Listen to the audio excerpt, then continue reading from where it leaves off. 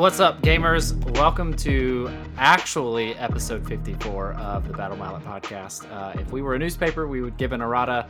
I said episode 54 so many times last episode, it was actually episode 53. So this is for really real episode 54.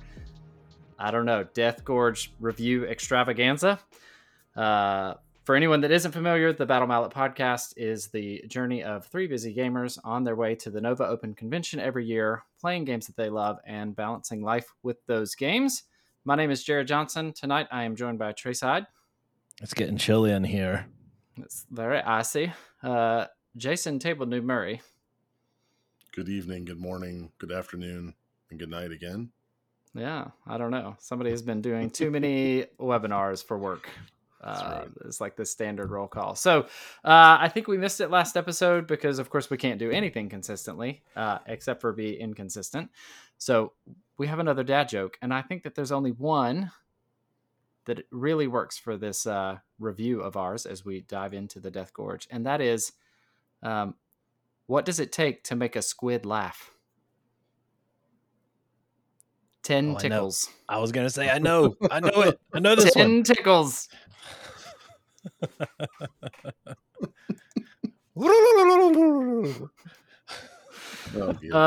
So we are stoked. All right, so we're excited because it's a new season, but we're also excited because Jason, do you want to let everybody know? It's awesome for us, and we just have to go through and say thank you to GW for sending us a preview copy. So officially, we are able to record this early and get the content ready for the day one kind of launch with all our other peers that are out there in the great content creator world. So again, thank you, GW, for sending us a preview copy. I mean, we got a lot to talk about what we've been doing, but I can't wait to just jump right ahead and talk about these awesome decks and warbands. Yeah, I'm super excited. So thanks so much for sending this out to us. I think this is going to be great. We're so excited to be a part of this larger content creator community and getting these cards earlier. So that's great. Thank you. Yeah. Thank you, Games Workshop. So with that, this is going to be our review. We are going to go through the Deathgorge rulebook and try to capture as many of the rule changes as we can. We're going to go through the Thricefold Discord and Sirene's Razors. We're going to go through Breakneck Slaughter and Force of Frost. We're going to do our standard kind of Rivals review where we talk about the cards that you want to see early. We'll talk about the fighters, what's unique about them, and then give you our take on their play style, maybe what boards you would want to see or the type of board, and then even throw in some Nemesis recommendations as well. But before we get into all that, we always do want to catch up on what we've been up to. So I will kick things over to Trace first. I've been painting secret things that now I can talk about. That's right. So for the past couple days, I have been furiously working on the new box to try and get some nice pictures out to all you fine folks of those new models painted by other people in the community other than the official GW team. So I've had a lot of fun doing that. I think they turned out pretty good, but I'll leave that to you guys, whether you think that they turned out pretty good or not. And I've been doing that. And what else have I done? Played some games. We've been very successful in our local Underworlds meetup. We've grown twice now, the past two times that we've been out. We've either entertained a new person or gained a new person. So we're very thankful for all the folks who have come out and played with us. I've played a couple games in particular that I thought were notable. I played a Paths of Prophecy Grimwatch deck that was pretty interesting. Getting 2 glory just for playing 3 power cards on 2 cards in one hand was pretty gross. So Brian, I'm sorry. That's the dream hand, right? Yeah. But it was a lot of fun. Lots of positioning there. Interested to get some more games in with them because I think that 1, it's a different play style than I'm normally playing. And 2, it's just fun to kind of exercise the brain a little bit. So lots of painting, a little bit of playing, and helping to build our wonderful Underworlds community out here in the North Carolinas. Jason, what about you, bud? Yeah, a little bit of this, a little bit of that. Lots of Underworlds. So at the meetups, I've at Post Nova, obviously we took a couple weeks break, had to build up that cred to be able to go out again. But once I was out and at the meetups, I played Headman's Curse with Void Cursed. That was fun. Really good games. Really enjoy the interactions in that deck. A little more aggro than I like. So when I say aggro, dice dependent, but still like a lot of shenanigans with Void Curse Nemesis deck. Great pairing. But then this last time I played Exile Dead with Beastbound Assault, which we talked about when that deck came out. We talked about the Nemesis. I have yet to play this. Is the first time that I've played the Dentist. The Dentist did very well for me. He was great, and it's such a positional warband with lots of model count, just the way I like it. It made my brain hurt. Some really, really good games, and it was a lot of fun. Both those decks are up on the Nemesis library, so by all means, check them out. Nothing revolutionary. They've been out there for a couple months, but it was nice to just change it up after playing the Heffalump for so long leading up to Nova. Also, in games played, there was some MCP played, and for the first time ever, I played what was it called? Narrow list, right? Narrow. Yep. Tall. Tall. It's tall. I don't Tall know. is the verb. I don't know the terminology for that game, but it was Descriptor. 3 fighters. Normally, I play a lot of fighters on the battlefield, just like any other game that I play, like Underworlds. But this time I played the Immortal Hulk, Ghost Rider, and Doctor Strange. So it was also a change from my normal Avengers. It was a ton of fun. I made one positioning mistake because when you only have 3 fighters, that's pretty important. And Jared capitalized and beat me. But it was a lot of fun. And the indestructible Immortal Hulk is truly that. He's fun to play. Yeah, he was. He's fun. He was a He's beast. he's a It he's was a machine. awesome. Yeah. And then He's really good. I really like him in Midnight Suns because you can bump him. You get a free 1-inch or one range 1 move with him. Well, with Strange's heal, he works well. It's very good. And then other than that, I've been playing a lot of games with my daughter. So as you heard from Nova, Lorcana is a thing in this household. So Emma has now started to play in Lorcana League. That we've gone to that twice now. She's won 2 games, so she's really into the TCG Lorcana. She's picked up Pokemon 151, which is just Pokemon. It's just the newest season. So she was starting to play that. And then tonight, actually, we played a board game that I picked up called Dice Throne. And both Emma and Aiden played. Now, Emma is 9 and Aiden is 5. So when I say Aiden played, I told him what to do and he rolled the dice. But they both had a blast. There was a lot of laughing. There was a lot of shouting. There was a little bit of pouting. But in the end, they both loved it and they can't wait to play that again, which will probably be tomorrow because Aiden has bugged me about 500 times. So, that's kind of the games played over here over the last month, and looking forward to getting back out there because I just got my Plague Rats in from good old Justin, and they look sweet. So I can't wait for a couple weeks Monday to get them out there and play them. Sweet. I also have one addendum. I did play a Combat Patrol with Justin. So shout out to Justin in our local meta because that was a lot of fun. Nice. Jared? Sweet. Yeah, so games played. Played some Underworlds. I think I got out for one of the meetup and played Domatan Stormcoven deck that just worked. She did. So Sax Tom on the Discords has put together a Domatan Seismic pairing that it reminds me of the old school Night Vault Magic decks where things just happen and your opponent is sitting there watching them happen.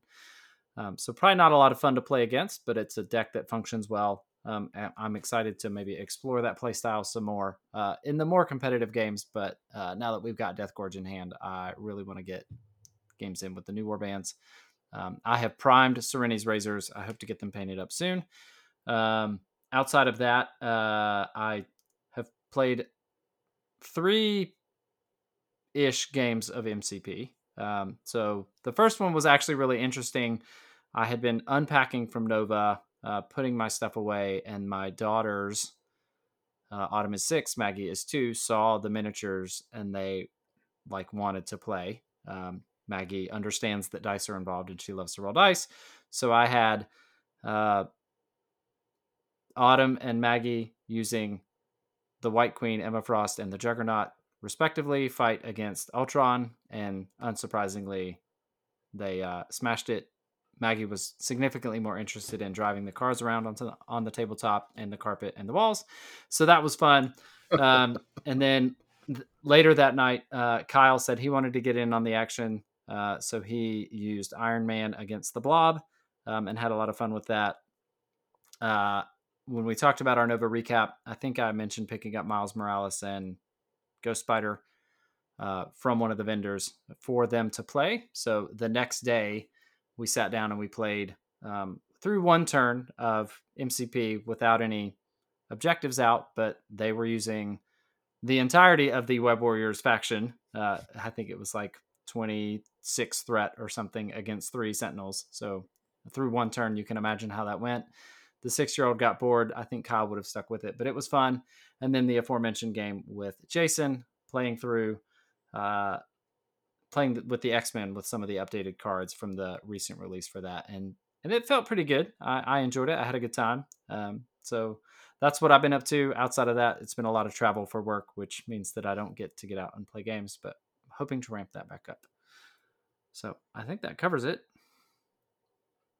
So we'll Sweet.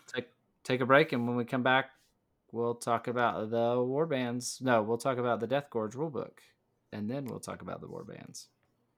We'll be right back.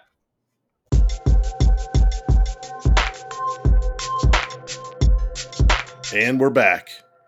So here we go. Deathgorge is in hand. What has changed from this season? And for our new listeners out there, or maybe new players into Underworlds runs on seasons. So you have your base core games, which there's another new core box coming out here in I believe it's in Barnes and Noble, which has the basic rules and some warbands. But the season that comes out for Underworlds, like Deathgorge, has very unique kind of rule sets that go with the theme of the setting that with which we are playing it. So every year there's little tweaks to the rules, both from a gameplay and rule standpoint, from a balancing standpoint, but then there's also little sprinkles of flavor. So let's dive in to the Deathgorge and see what has changed. So I go through like every year, go through and highlight just what is different in the book. And you know, in this season that we have here, we have to go all the way to page 25 to find our first new edition. And this isn't really any update to the rules, but I thought it was worth noting that sequencing went from kind of the back of the rule book to up in the front. So like playing the game, right, is on page 24. And then on page 25, it actually has advanced rules sequencing, which used to be buried in the back of the book. And the sequencing moving up here is very important because now we have a lot of kind of out of sequence events that happen. So Void Curse, when you make a Void Curse fighter, when you're playing Heffalump, you do your changing sequence kind of like before the game. So a lot of these rules or events happen outside of like activations and reaction windows. And more importantly, most of the time or a lot of the time, each player has these things that happen. So it just goes in here to say, you know, that if 2 players have abilities that would resolve at the same time, they choose in which order they are resolved by rolling off. So if the rules don't specify, you roll off, and the winner chooses who resolves an ability first. Then it goes to the opposite player. Then it comes back to the player that won the roll off. or or vice versa. But again, like the key distinction here is one ability at the time. So if Trace and I roll off and I win, and I elect to have an ability like my chain sequence go first, I'll say, okay, my chain sequence. And then it would go to Trace and he'd be like, okay, I'm going to have my chain sequence go first. And then it comes back to me. And then I could say, okay, I'm going to select a Void Cursed Fighter. And then it goes back to him and he would select a Void Cursed Fighter. So it is back and forth in kind of the sequencing. I mean, gentlemen, any comments there, as it is a rule that's been there before, but it is nice to have it moved up. Yeah. I like the moved up location of it. It just kind of tightens the read through of the rule set. I do want to point out one change, and I don't know the page number because you've got the book. But I noted it in the unboxing video. Is whatever page has the tokens on it. Whatever page has tokens on it. It's very early, like whatever. It's early. Tokens and counters. Yeah, whatever that's called. Whatever page that is. I don't know. Page 15? Page 15. So the 2 available feature tokens, what are those tokens called? Cover / Well, that was the next page. 2 double-sided blocked / cover feature tokens. Yeah. Yes. So you went all the way to page 25. Yeah. But earlier in the book was the first change. Oh, okay. All right. Yeah, that's what I'm saying. I got you now. Yeah. But we'll get in there later about like there's other stuff. And so anybody that's watched the Meta Watch video, which if you haven't, you should watch it. The interview with John Bracken was amazing, where he covers some of these rules changes too. But anyway, so now the available feature tokens are double-sided blocked cover feature tokens, not snare cover feature tokens. Anyway, moving on. Continue. Yeah, no. Continue is right into what you're talking about. Nice. So place feature tokens. This is the other side of 2 feature tokens.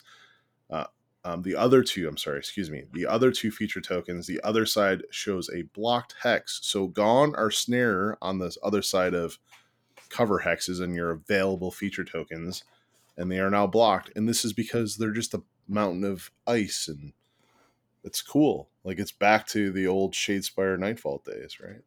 Shardfall.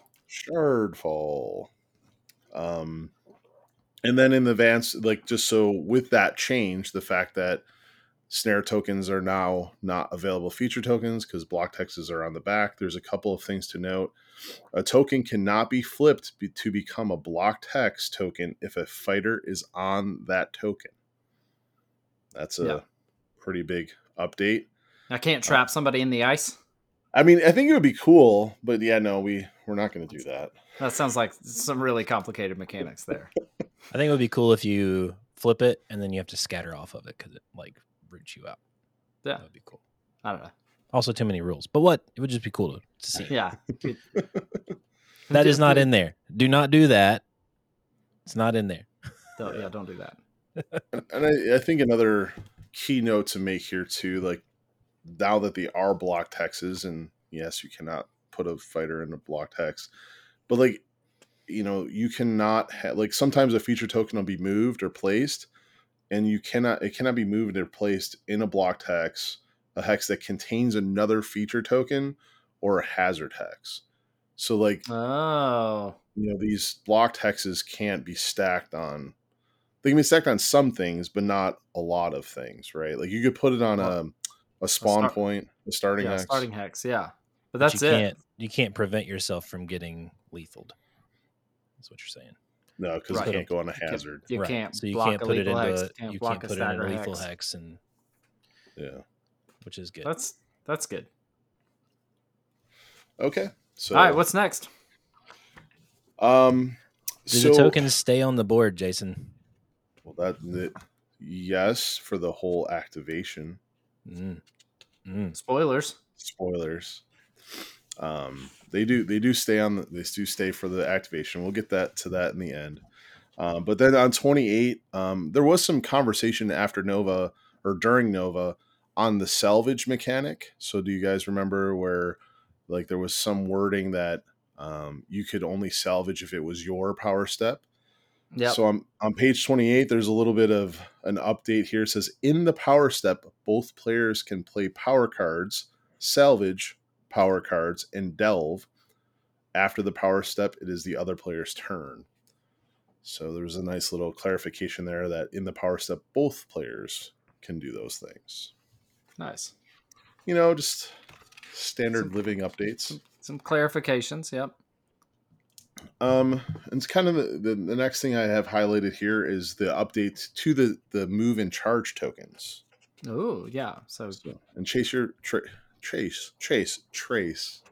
a big fan of these because you use these. So do you want to kind of describe what's changed on the move and charge tokens?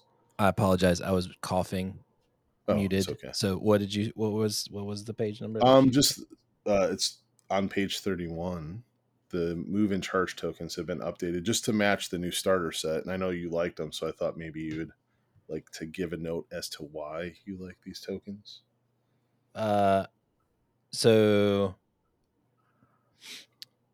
I just thought that they were different than anything else. As far as like why I took them to Nova, they looked different than anybody else's, so I knew that they were mine. But there's also important new rules activations with those. Do we want to get into that now, or are we? I mean, sure. What do you got? No, What do you got? Maybe I'm missing something. I liked the tokens, but that was just because I liked them.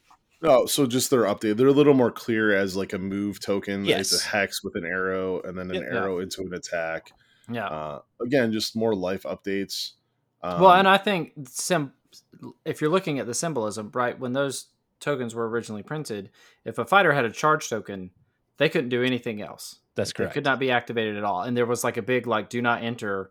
Mm-hmm. There's a big do not enter symbol, like a crossed out circle symbol on the current, or not the current, but the older charge tokens. So that doesn't apply. It didn't apply in Gnarlwood or Weird Hollow, right? If all of your fighters had charge tokens, you could still activate, but you were somewhat limited in what you could do in those activations. But the fact that the charge token now doesn't have you can't do anything symbolism on it, I think is helpful. But I think there's more to that, as was alluded in Mr. Bracken's interview. Yeah, so what can we do now if every fighter has a charge token? You can do a lot of stuff now. Well, you can, yeah. So you just can't take a super action, right? That's how it's worded. Yes, you cannot take a super action. Can't take a super action. So you can move. You can attack. Yep. You could do an on fighter or on upgrade action, but the move is the big one.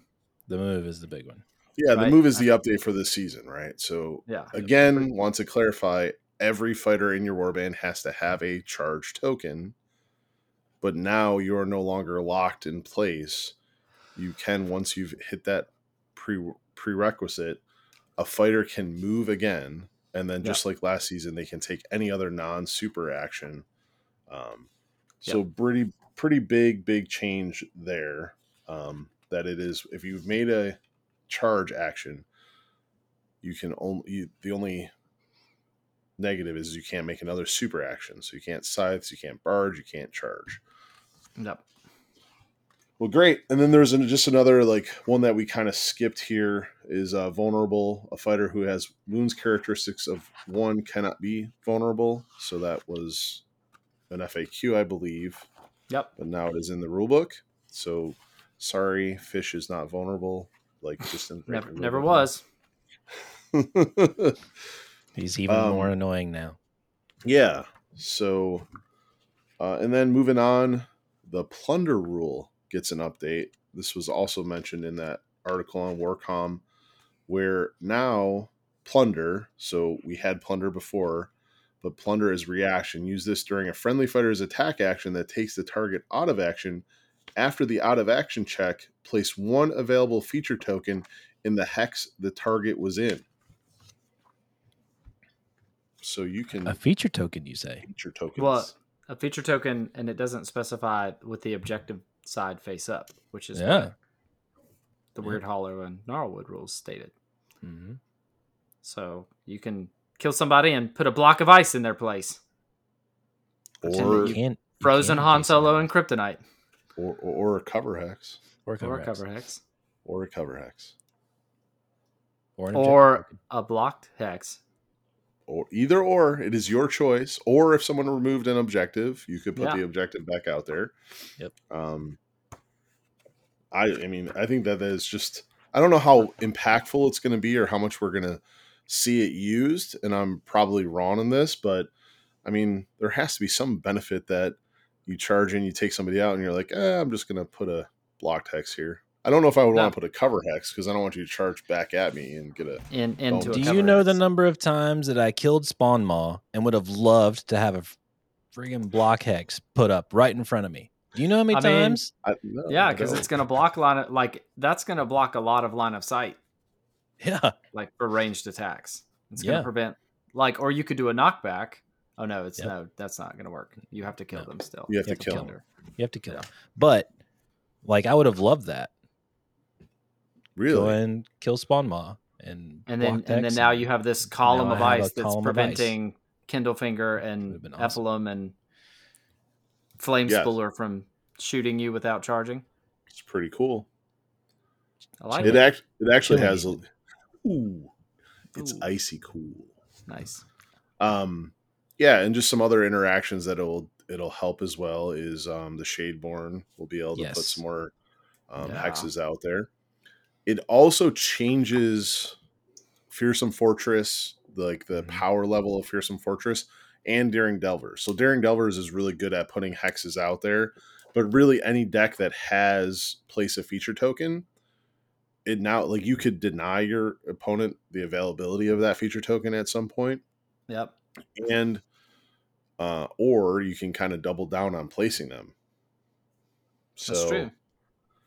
I think it's going to be it's a subtle change that I think that is going to play out much like lethal hexes revolutionized kind of the way that we picked boards before. I think Plunder is going to be a really cool mechanic in this season. So I remember back when we played, in the Shadespire Night Vault days, and you'd have Shardfall, right? You'd place your Shardfall token. But that was really one of the only ways to get that out is that card. Yep. And now you can just kill a fighter and drop a block hex, which is it's massive. Pretty cool. It's really cool. And I think this, now that we've talked about the feature tokens twice and the way that you place them and the changes that are them, if you skip all the way ahead to page 50 and skipping a lot of the other little subtle changes in the end phase, this is what we alluded to earlier is once both players have followed the sequence, clear all move, charge, guard, and stagger tokens from the battlefield, which is the way it always was. And then if there are any blocked hex tokens on the battlefield, remove those tokens. Flip your activation tokens over and a new round begins. So the ice melts and those available feature tokens become available again if you put down blocked hexes. But if you put down a cover, they stay. Yeah. Oh, Daring Delvers might like that. I think get Delvers and exploration points for placing, and then they disappear, and then they could place them again. Mm-hmm. Yep. Oh. Yeah, it's going to make the battlefield more interactive, right? So we already had Delve that kind of did that in previous seasons, and now we're kind of back to having a cool little new interaction. So love it. Love the change to Plunder rule, at least in concept, reading through this rule book. The next one is, on going back to page 36, going on to page 37, is super actions. Got a kind of clarification and wording change. So let me just read what super actions now, because this changes a couple of times that we've had this. What is an action? So super actions allow fighters to make 2 or more actions in one activation, often at a cost. When a fighter makes a super action, each action within that super action follows the rules for that action. There is a reaction step after each action within the super action. Super actions are not actions, nor are they player actions. So there's a couple cards out there that says make 3 different actions, and guess what? The charge super action. The charge is not an action. It is a move and an attack action. No. Clarified Barge, Yeah, not a barge. not an action in and of That's itself because it's it's the a move and a barge stun. super action. It is a move and a stun. Yeah. Nice. Yep. And we talked about, so then the huge one that we've talked about, probably the most impactful one, is the change to charge. So again, if all your fighters have charged, now they can still make an action to include a move action. Nice. Nice. Just to keep on going to delve again. Like there's just that little thing: a player cannot delve by flipping a token that would become a blocked hex token. Yeah. It's You can't turn just yourself into ice. no popsicles for you. I think that's, if I remember correctly. There's not so I marked page 48, resolving reaction chains. There's nothing new here, but it is a new flowchart. Oh, So nice. I know that there was there was a very lengthy paragraph on reaction changes and reacting to reactions. That stuff is still here, and then there's just a kind of a clarification of a diagram that shows how the reaction step restarts when there's a reaction and another action. You can react to reaction. It's some good stuff. And then the end phase we talked about with the battlefield and removing those blocked hexes. And then the last change, my friends, very subtle, but remember last season, if you were tied with glory at the end of the game, the person that was holding the highest objective won. Now it is back to holding the highest combined value of objectives wins. So you're Ooh. adding up objective numbers again to break ties. Nice. Yeah. So you can hold 5 and I can hold 4 and 2 or 4 and 3. Yep. And you'll win. And I'll win. And you'll win. And Nice. then right after the rules, there are ways to play. And I just want, rivals, nemesis, deck building to go with those formats. And on the very next page, there's relic. Oh, wait, there's no, there is championship. It's got its own special little box out there, people. Championship is still in the game. Look, championship right in the rule book. It's right there for you. Relax. Those are the changes. You can find the most up-to-date version of the championship format at warhammerunderworlds.com. So, yeah, there are some other glossary changes too, but no rules changes in the glossary, just kind of updates, like territory is defined properly in the glossary and stuff like that. But if I had to summarize the three biggest changes is snare hexes are now blocked hexes on the back of those available feature tokens, the plunder mechanic, and the charge mechanic. So Nice. I like it. I can't wait to get into the Deathgorge. Yeah, I think it's gonna be fun. Lots of interesting new interactions. I'm excited. All right. Sweet. With that, take a break, then we'll jump into some warbands.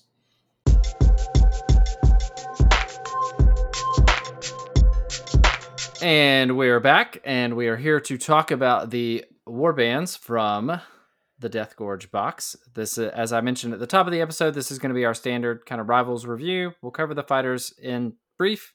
You'll be able to see pictures of their cards on our blog to get the full details. And then we're going to cover the 3 objectives that you want to see early, the 3 gambits that you want to see early, and the 3 upgrades that you want to see early. In our opinion, to get the most successful play out of this rivals deck, probably even in a nemesis play, because we've tried to pick the most valuable. So anyway, Serenity of the Abyss. This is an Ideneth Deepkin warband with Serenity's Razors. There are 4 fighters. There are 3 Ideneth, and then as John called it, a battle squid. So we have Serenity of the Abyss, Alethir, Renglaith, and Sephanir. Sephanir play on cephalopod, being the squid. Their Inspire condition is a pretty cool one. It plays with the Tide theme, similar to the Ideneth Deepkin. I just blanked on their name, and that's really good. I don't play them because of the stupid fish. Soul Raid. Yeah, Elethane Soul Raid. Gosh, yeah. Soul Raid. My brain just has evacuated the name of that warband. Fish token. Anyway, yeah, the fish token. Stop, shoal token. All right, so they inspire. It is your third round in power. Your third power step in round 1, your second power step in round 2, or your first power step in round 3. And what this equates to is that you're going to get 1 inspired activation in round 1, 2 inspired activations in round 2, and 3 inspired activations in round 3. So that's the same inspired condition across all 4 fighters. They have fairly standard elfin stats. So move 4.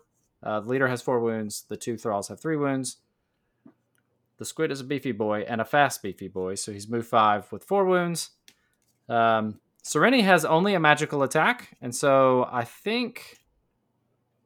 Is this the only fighter that we've seen that only has a magic attack? I don't know. At 60, almost 60 warbands, I can't remember. I can't keep up. Yeah, I mean, I don't think so, but probably I not. can't recall who it is. Yeah. Well, probably some of the changers. Anyway, I can't believe you've forgotten. I can't believe you've forgotten the changers. I don't know. Yeah. Yeah. Right. Somebody right now is screaming at us. How dare you forget? Whatever. But anyway, so range 2. Serenity is a level 2 caster. She has a range 2 damage spell. But the real meat, other than the squid, of this warband is the Hammer Tide. I'm gonna have to bust out my hammer pants. You are. So action, place the scatter token in this fighter's hex. Draw a straight line from the center of the token in the direction indicated by the smash symbol. The first time this line enters a hex occupied by an enemy fighter, deal 1 damage to that enemy fighter and stagger that fighter. So you're going to put Serenity down, and every lane in the 6 directions that her hex faces is, just imagine a laser beam. Extending beams through the entire board. If at any point an enemy fighter is in that hex, in that line of hexes, because you don't scatter, you just place the scatter token to say which direction the laser beam is going. Point and click, 1 damage. And it's 1 damage and a stagger. Well, the stagger is kind of important, and this is gonna really when you're playing this warband, it's gonna change so much deployment. You really have to think about, it's a 4-fighter warband, so if you're playing a larger fighter warband, you got to worry about where you place your objectives, and you have to look at those starting hexes and know that if I put my objective in any of these lines from this starting hex of my opponent's board, I'm immediately in danger for 1 hex or for 1 damage. Yep. Right. And stagger. And the stagger to me is the kind of the silent sweet sauce here, is you're taking a pip of damage away, which we know that most fighters are 2 and 3 wounds. Right. Yep. And now you have 2 thralls that can kind of go in and get a reroll, so their attacks become extremely accurate. And they're all damaged too. Yeah. And from my play style from Heflump, right, is I'm losing a changer in 2 activations if I don't place or move properly. Yeah. You're taking what, Kindlefinger, right? You're just taking him off the board. And that's one of my most important fighters, because he reduces damage. No, goodbye. Yeah, it doesn't matter. And it might be worth 2 Hammer Tide actions just to take out Kindlefinger. Yeah, it's awesome. Think of, you say 2 actions, and I understand I'm gonna kind of go a little bit, no, this will probably never happen, or it's probably not the most effective way, but it's guaranteed 1 damage. Yeah. Let's say that you're playing an objective warband or whatever. You take your 4 wound Stormcast and you charge onto an objective token that you misdeployed for your first activation. And now I can kill that fighter guaranteed unless you have a heal. I'm just activating Hammer Tide. And now someone's dead. Yeah, because if you do that first activation and you've charged, you're stuck, because you can't do another move action with your charge token until everybody else has a charge token. And then it's going to be too late. Yeah. Yeah. Or you're probably on that objective because you need it to be. It Right. just, it's not, listen, it's not going to be the most effective way to kill somebody quickly. But this little plink damage, and what I really like about it is it just so positional. Yeah. Like, just like the other Soul Raid, it's super toolboxy. This is a technical warband. Yeah, I love it. Yeah. I love it. Yeah. Anyway.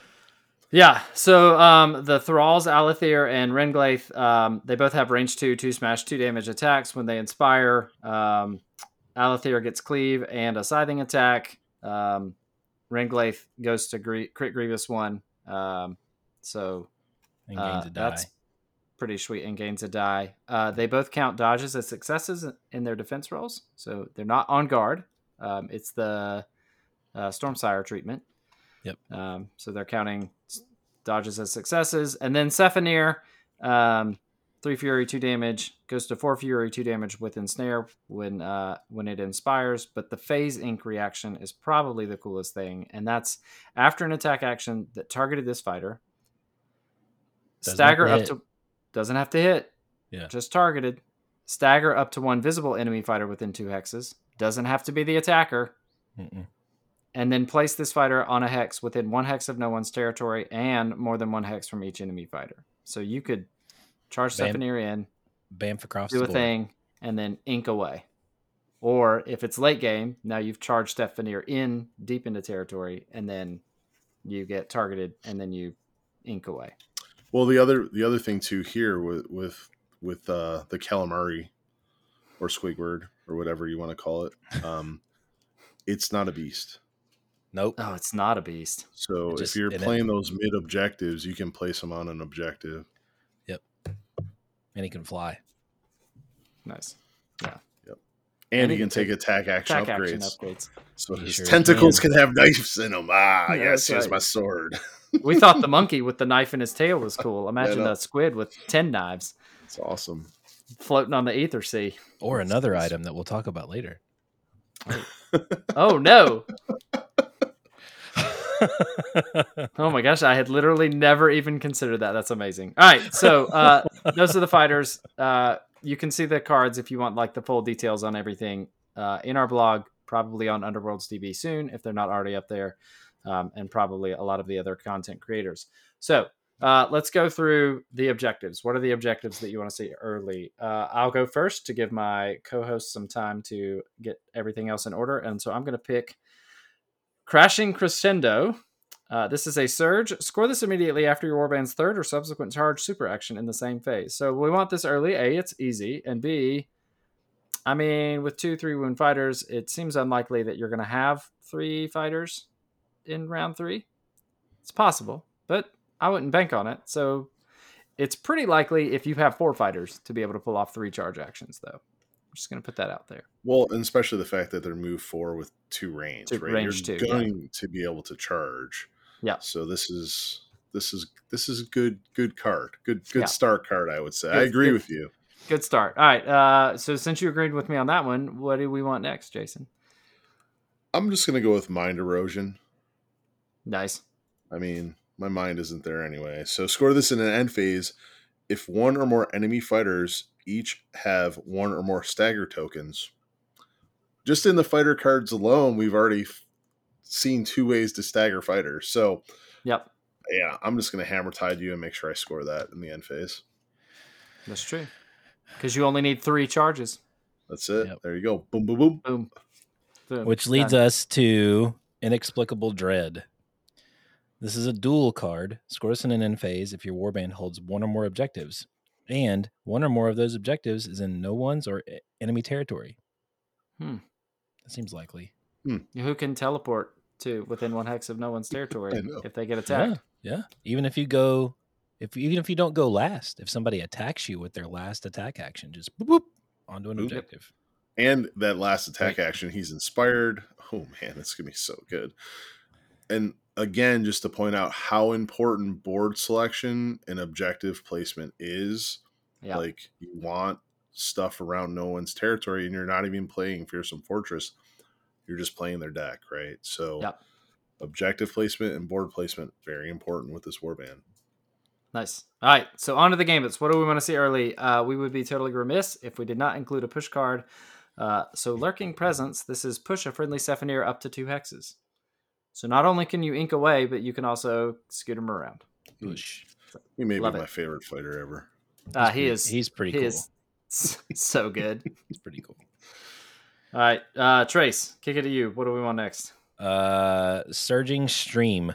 +1 damage to range 1 and range 2 attack actions made by uninspired friendly fighters. This effect persists until the end of the round or until an uninspired friendly fighter makes 1 or more attack actions.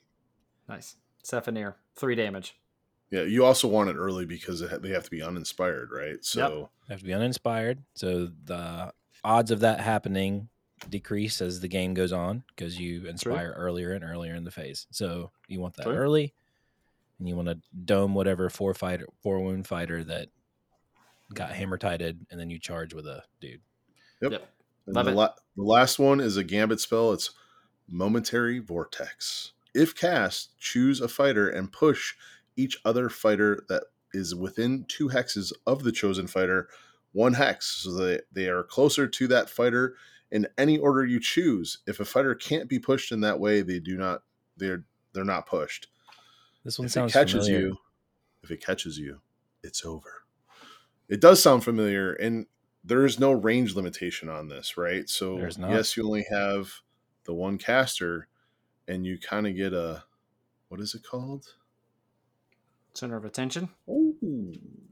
Yeah. And it doesn't say choose a friendly fighter either. So you can choose a fighter. Yeah. Full stop. Pick an enemy fighter. There was somebody with scything too, right? Oh man. Yeah, they do. Yep. I believe it is I think Ringlaith gets scything. No, Alethea gets scything. When she inspire, I can't tell. The thralls are too ambiguous to me. All right, let's spit it right back to Jason. Upgrades. What's an upgrade you want to see early? Oh, yeah. No. Yeah, we got it all. Yep. We got it all. We got all 3. We're there. We're good. We're on to upgrades. Be cool, man. Be cool. So take it easy. They are elves, so they have 3 wounds on the thralls. I'm going to take a +1 wound. It's pretty standard. It can only go on the thralls. If they're dead, you just salvage it. I love it. +1 wound. Bam. Yep. Yeah. Now you got a full wound. I'm sorry. Soul Siphon Oh, that's you say that. Soul Siphon Mantle. There we go. Nice. All right, Trace. I'm gonna go the opposite of defense and go offense and say Savage Ferocity. +1 dice to this fighter's range 1 and range 2 attack actions. Full stop. No conditions. Love that. Accuracy. Yeah. No other limitations. And +1 to this fighter's range 1 and range 2. Serenity's spell attack action is a range 2. Yeah. They're all range 1 and range 2 in this deck. It's beautiful. Yeah, but what happens if you put it on the squid and he's got 5 dice? That is correct. Dice. Yeah. As he gets later in the game, it's 5 dice for 2 damage. And with ensnare. Ensnare. Yeah. That's gross. But anytime I've ever rolled 5 dice, I fail. Anytime. Yeah, that's true. Yeah, you want 4 or less, or 6 or more. Don't ever ask Trace to roll 5 dice. Don't roll 5. Never do it. All right, Incredible Dexterity. This is the last upgrade that you want to see early. I think it just pays value over time. Reaction after this fighter's activation, give this fighter 1 guard token. So a free guard action after the activation. That could be after a charge. So you get to stay on guard after your charge. It could be after a hammer tide. So that your leader stays where you want her to be. Yeah, so what are we calling the playstyle for this warband? I think it's midfield aggro. Like you, you gotta go chop. Yeah, but it's not like it's not a full invasive. No, not like Soul Raid. Like Soul Raid wanted to be all up in. Yeah, I think they played very similar to all of the elf factions. Is you have to pick and choose your battles when you want to go in, and the inspired mechanic leads to that, right? Like they ramp up and go. they are not going to survive very well just going guns a blazing and charging in, but they definitely want to attack. Yep. Yeah. Cool. Any thoughts on boards? What's the type of boards we want to take? So yeah, you want to. Sorry, I'm going to go again. I'm going again because I got it Go. right here. I'm ready to go. Do the You thing. got it. Get the book. Yeah. So you want to deploy middle of your board, right? Right. You have 4 move, 2 range. Make sure that you make it as difficult as possible for your enemy to come get you. So out of the new box, I believe it's called Glacial Tomb is the Oh, that one one that I does would look go good. for. Like Yep. it's the one that doesn't have any other hazard hexes on it, but Yep. no matter what way you put it, you'll probably be able to get your fighters kind of middle of that board so you can attack and be a little Yep. hard to hit. Yeah, and I'm looking like even if you get deployed offset with this board with range 4 and or range move 4, range 2, and move 5, I think you've got some positions. You're going to be able to get some attacks off. Yes. So, all right, sweet. Playing against it. So, Jason, you kind of already covered this with the Hammer Tide. You're going to have to be super careful about where you put your objective tokens, where you start your fighters. You got to watch those lanes that the Hammer Tide lays out. Other than that, I think you want to kill the thralls, right? Like I think those are going to be the ones that end up doing the work. They've got fewer wounds. Attacking Sephoneer just lets your opponent reposition a fighter for free. Yeah, I mean, I was gonna say killing Sephoneer is a high priority. It's just he's very slippery, so he's gonna be hard to get Yeah. down. I think. Jason, You want to anything go else? after him. If you're going to go after the squid, you got to go after him before he's inspired. Yep. But I think the Yeah. thralls are going to do a lot of the heavy lifting. I think you're right, and just watch out for getting staggered. Don't give them free accuracy if possible. Because remember, the Hammer Tide, like they basically have 3 lanes to cast it, and if you're not in one of those 3 lanes, they'll have to move and burn more activations. So Yep. And just note that Hammer Tide does say the first enemy fighter. It doesn't. You can pass through your fighters without any penalty. So don't. Any thoughts on Nemesis pairing? Well, you guys have said it already. I think that Fearsome Fortress has some interesting options because they want to be mid-board anyway, right? Yeah. Yep. They have options for pushes. They've got options for going on guard. So all of the objectives that sit in Fearsome Fortress. Anything that kind of passes spoilers, out but stagger tokens too. Do we think Force of Frost or Breakneck Slaughter? I do like Force of Frost with it. You just want to give. You're exactly right. Tasty upgrade. that tasty taste. Yes. No, I think that deck actually has some interesting options just from a resilience standpoint. Yeah. Which we will get into later, and then also accuracy, and then ways to cast more spells. Yeah, I think for me it's going to take. We've looked at some of the decks, but I think that they're pretty base faction, right? Like they're aggro. They want to do X and go in and kill things. So I think there's a lot of pairings that can go through this. I think Breakneck Slaughter, like there are a lot of really good cards in there from an aggro standpoint. The Frost deck is good. Void Curse, that is a new hotness right now, and you're only on 1 block anyway. You don't have any range 3 attack actions. You're already thralls. Yeah, so the only double thralls. The only fighter that would suffer from that would be Sephoneer if you Void Curse him for whatever reason. So, and then the good old reliable Tooth and Claw from an attack standpoint. It's hard there because a lot of that stuff is range 1. So but there's probably teeth there, pun intended. But it might take. It's not going to be a full an easy slot in like it was with Gnarl Spirit Pack. So cool. So keep an eye out on the website. We'll, as soon as we can, we'll get, if they're not already there, we'll get Underworld's DB decks up. So that's going to cover Serenity's Razors. I'm going to, no, we're not done. New player rating. New player rating. Oh, new player rating. Good call. We did not talk about this, so we're shooting from the hip here. I'm gonna. I mean, are they silver plus? I think they're silver. So silver plus may be a good way of putting it. There's Yeah, still a like- lot of positional things in there, and they still will die if Yeah. you like. They're not a beater warband where you can just go in. Yeah, you can't with be the 3 reckless with them. wounds, So I think their deck works really well, and the fighters themselves are pretty straightforward. Yeah, But I would agree with that. Like, positional nature, and then the fact that you've got 2/3 fighters. and there's not, so unlike the other Ideneth faction, there's not a lot going on In the with power step. them in the power step with tokens and Shoal token. and you get to inspire each round, which is good. So you're not having to like play for your flood tide turn or whatever. Yeah. Yeah, I think they're a solid silver, high end silver.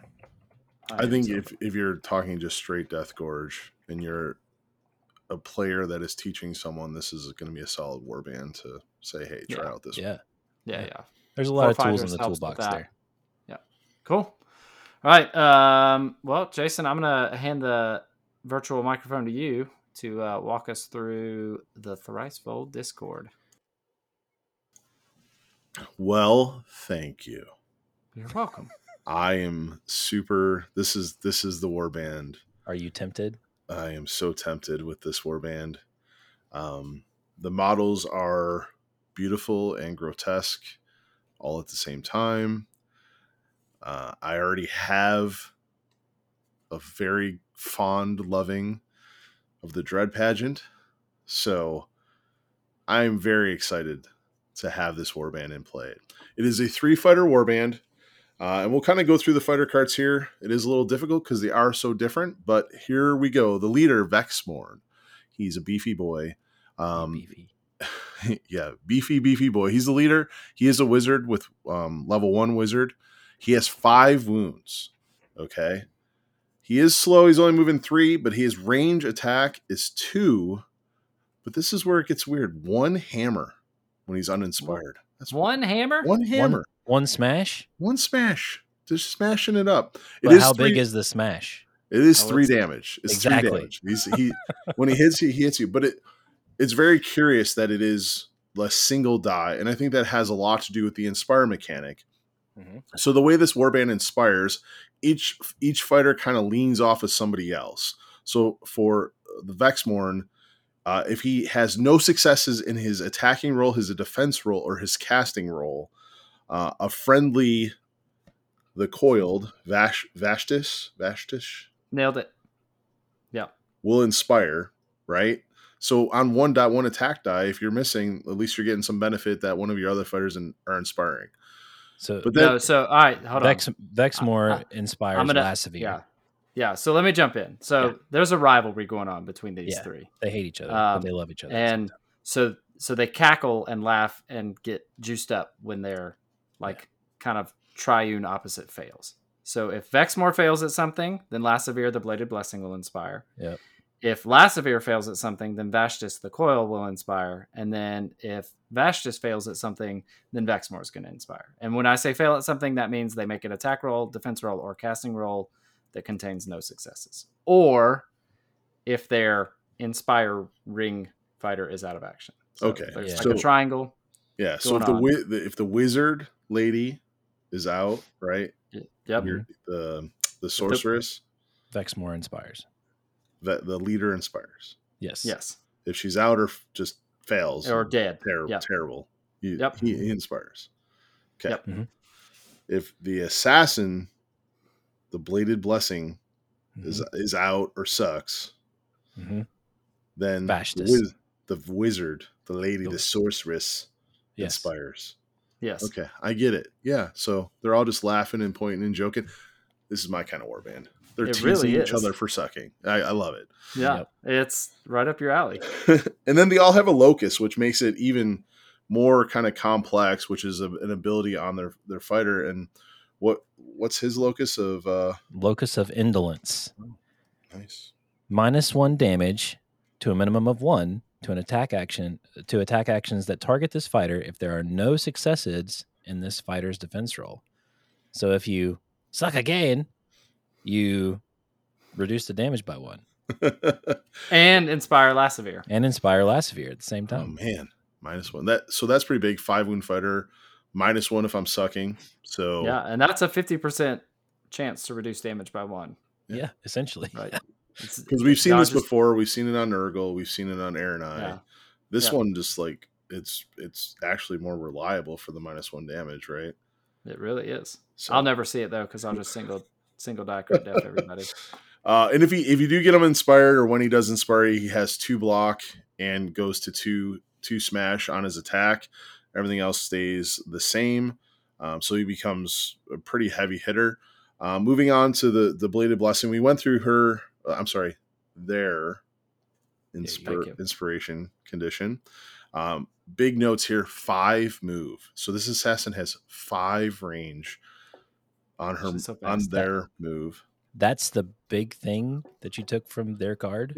Yeah, I mean, why would I think that starting on 3 Fury is big? Oh wait, Still and not what I'm talking about. when they attack their locus, they're always supported. Yeah, they have an additional supporting fighter. It doesn't even say that they're considered just to be supported. It's an additional. So if you're already supported, they gain an additional one. Yep. Nutso. So So even they're though it's basically on 3 smash. Yeah. 3 smash is basically So good. the odds. 5 mood, and that also accounts when they're defending, right? So even though they're on a single block, they really have better odds. When they inspire, they go to 3 smash. 3 smash. And Grievous. Oh my gosh. And keep the Dunzo. locus. And, and they keep the locus. So they're still supported. No. Man, that's some Just accuracy. missing on swords and double. And doubles. That's amazing. Oh my gosh. All right, and then the sorceress, she has fly and is a level 2, 2 dodge. So this one, it's a little better on the defensive roll. Does have an attack action for 2 hammers and a smash, but also has a spell attack action range 3 on focus for 1 damage. Her little locus is that if she is adjacent to an enemy fighter, they cannot be supported while they are a target of an attack action. So probably the weakest of all the locuses, but still, not being supported is kind of nice. But then when she inspires, what I love is she goes to range 4 on her spell attack action. So there you go, Heflin. On channels. And goes to channel. Yeah. Someone coming back at you. Hey. Really, really cool and really, really different, fighters. It almost feels like 3 warbands. Like each of them. Like I like the amount of individuality. Like it really plays into like that they're not a team. That they're just like 3 people that have been stuck together, and they have to figure out how to make it work. It's pretty sweet. And I would say people in the loosest definition of the word people. Well, they are awesome, and so is this first objective, giving the assassins locus, right? So we want a great starting hand, and escalating screams may just be a great starting hand, because score this immediately after a friendly fighter's successful supported attack action. Oh, that seems pretty easy. Yeah. One successful attack action by Lassavir, we're done. We're done. Awesome. Trace, what's your first objective you want to?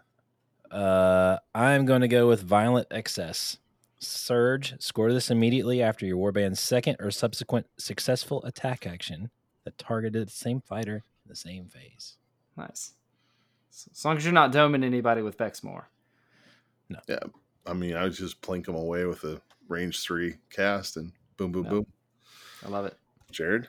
All right, so the last one, another Surge. This is Born of Damnation. Surge, score this immediately after playing your second or subsequent Temptation card in the same phase. What's that? The heck is a Temptation card? Well, did we just pick 3 Surges? We did pick 3 Surges. That's crazy. And I'll tell you what a Temptation is as we move into our gambits. Heart's Desire. So this is a Temptation. There's a theme here. Pick an opponent. That player picks one. Option 1, you push one fighter in that player's warband up to 2 hexes so that the fighter is adjacent to one or more fighters from your warband.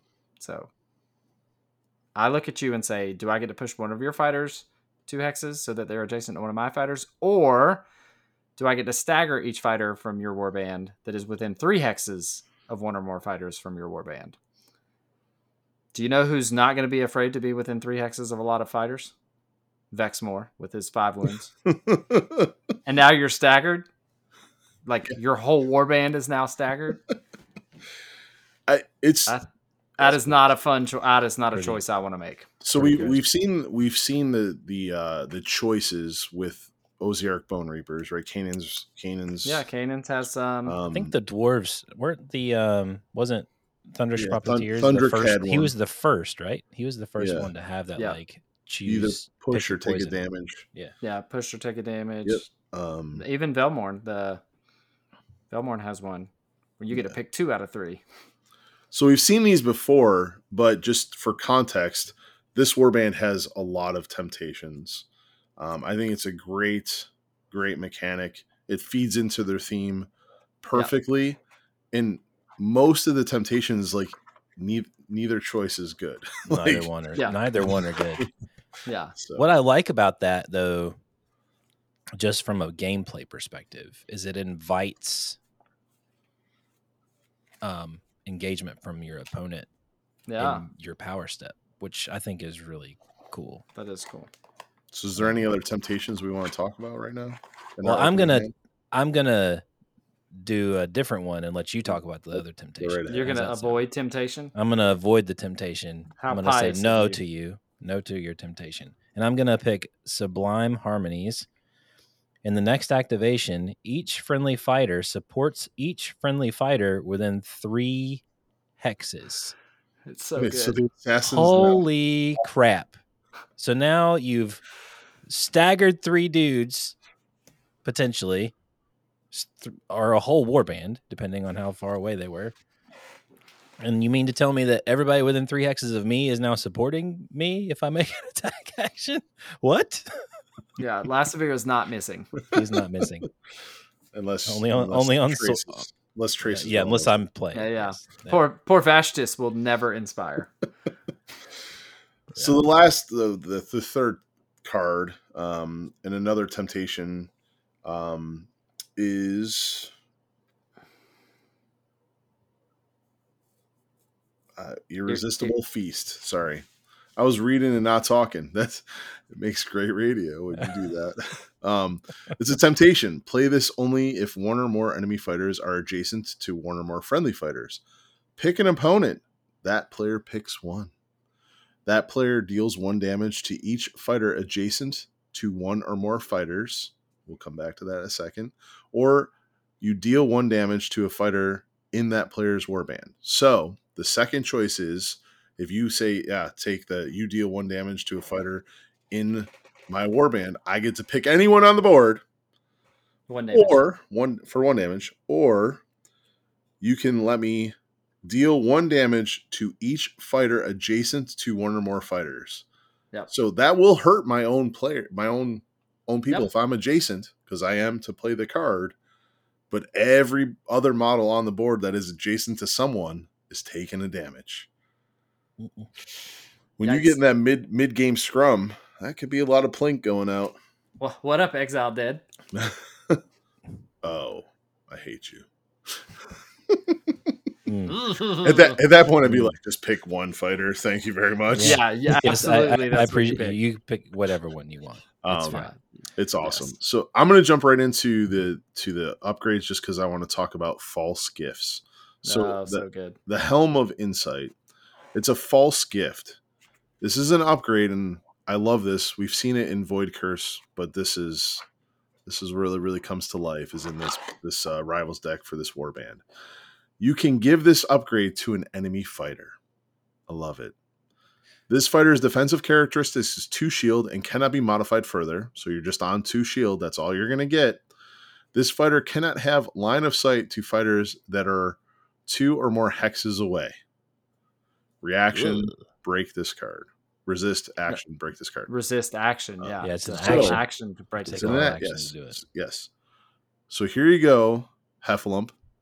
I give you this false gift. Now I have to pay a glory, and yes, your defense characteristic gets better because you're on 2 block, but now you cannot target anything that is not adjacent to you unless you burn an activation to break this card. Yeah. Oh my gosh. I love it. It's pretty So good. freaking cool. And Yep. the big difference between this and the one that we've seen in Void Cursed is you just hand the Void Cursed card to the player, and the player gets to choose what they Yeah. put it on. Not this one. You say, here you go. Put this on Heffalump, please. Yeah. You're like, oh my gosh. It's so good. That's But so wait, good. there's more. Because No, it there's does not have to go to your enemy. You're You right. can No. put it on the assassin. Yep. And now she's on 2 shields with support. That's right. That is right. Yes, that's correct. Yep. So I love it. It's a great upgrade. What's the next one, Yep. Trace? I am picking Icon of Excess. Oof. It is a spell action. Deal 1 damage to this fighter. Regardless of whether it goes off, deal Yep. 1 damage to this fighter. If cast, each surviving friendly fighter can make a 1 move or 1 attack action. Oh my. This is so good. So you're getting Everybody moves or everybody attacks, but I Or take a somebody damage. moves and 2 people attack, or yeah, you can do move or you can- attack, but yeah. it's 3 activations Yeah. for 1. That's crazy. for 1 damage. And it's cool because I don't think we've ever seen a card where it just automatically deals a damage on, like, it doesn't have to go off. Like it just, if you Not a attempt this, spell, right? yeah, I not a feel like there spell. was wasn't there like a hungry blade or something? Hungry oh Blade. yeah, Blade or something. Yeah. Hungry that, Blade like, did dealt the one. It damage? dealt you a damage. Yeah. it does.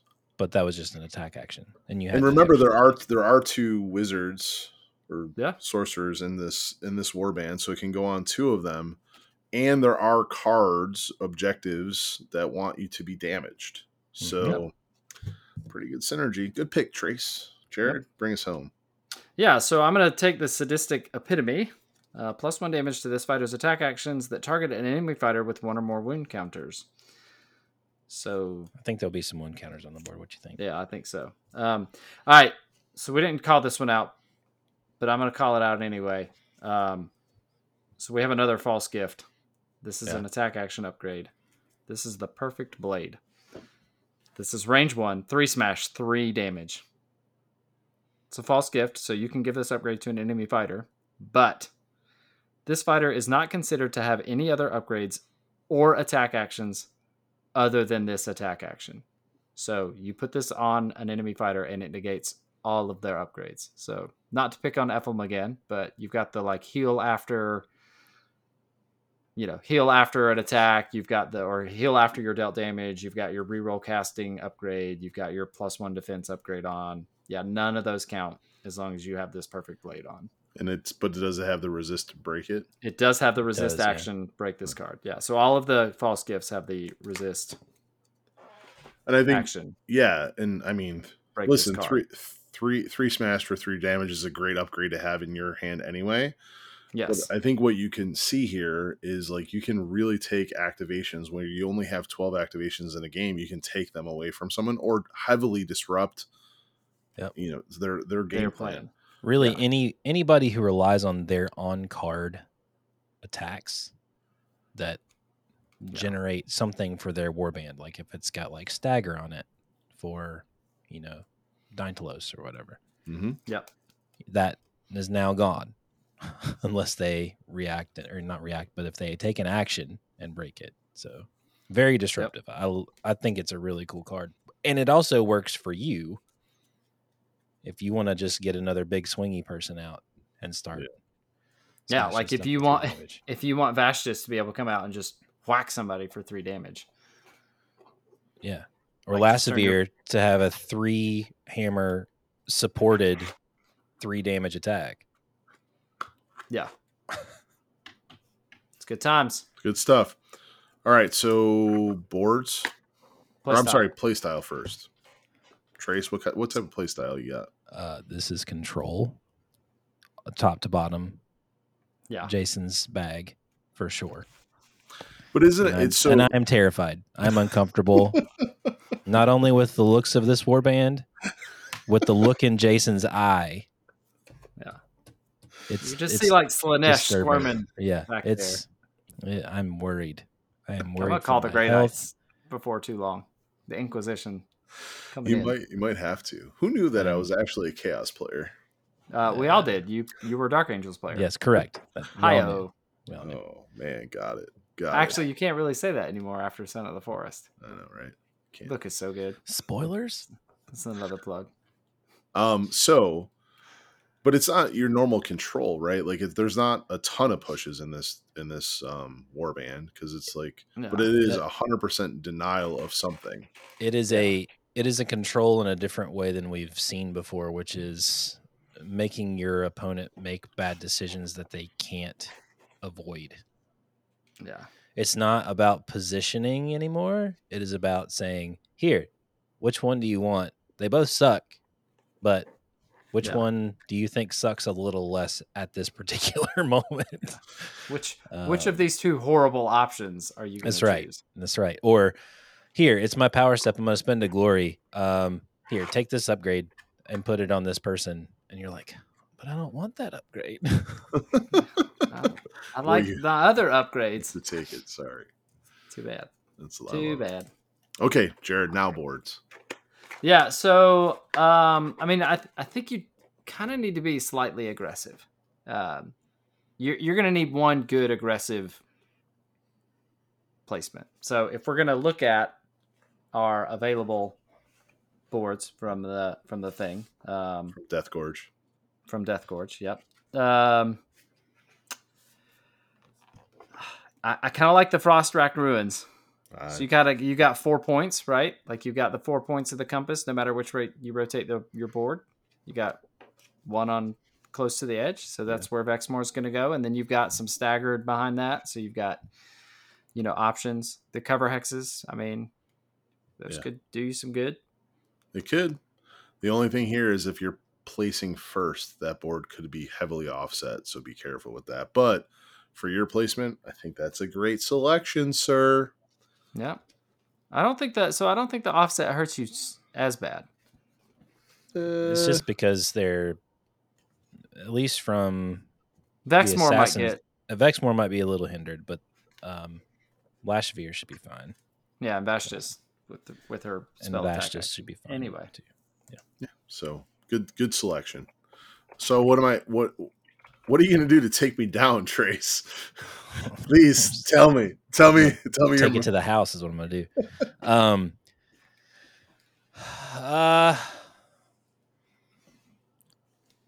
I'm just. There you go. Jared, do you have a plan? Because Trace doesn't. Yeah. So I mean, yes, please. The assassin does only have 3 wounds, right? Yeah. I mean, taking out if you can get 2 fighters down. Yeah. Which is really the key. Like, it's a 3-fighter warband. They're not exactly resilient. So you have a 3-wound fighter, a 4-wound fighter that's on 2 dodge. Yeah. But, a little bit of a snare in your warband, and you've gotten around that. So, like, if you can get the caster down and the assassin, just please, for the love of God, get the assassin down. Yeah, try just leverage whatever super accurate ping attacks. They will destroy you. That you have. Yeah, like they will dismantle your entire warband if you just let them run around in your board stud. Yeah, don't give an easy target for the assassin. Yeah, don't. Yeah, fast. Yeah. They're fast, and they will get there, and they will hit you. Yeah, they're accurate. And from the objectives that we've discussed, like they want to do multiple attack actions. They want to do, they want to plink you down, but they want to do it quickly, and with accuracy from supports. So like they have the cards to do those things. So try not to give easy targets to them, and then just try and control line of sight to keep Vashtis from being able to plink you, and potentially get around some of Vexmore's range too, because that when he connects, you're gonna feel that too. Yeah, that's how I would approach it. Just try and control line of sight. Make don't provide easy targets, and just Okay. they're gonna want to be on your side of the board anyway because they're aggressive. So Yep. Nemesis pairings. Yeah, this one. So what I would say for Nemesis pairings, the way I am going to approach it, because I am super excited to try this warband, is I'm going to play the Rivals deck 5 times. Yep. Because I really need to find out what temptations and what false gifts fit best for just them. Yeah. And then I'm going to take those, select my objectives, and then find the pairing that goes best with that. Oh.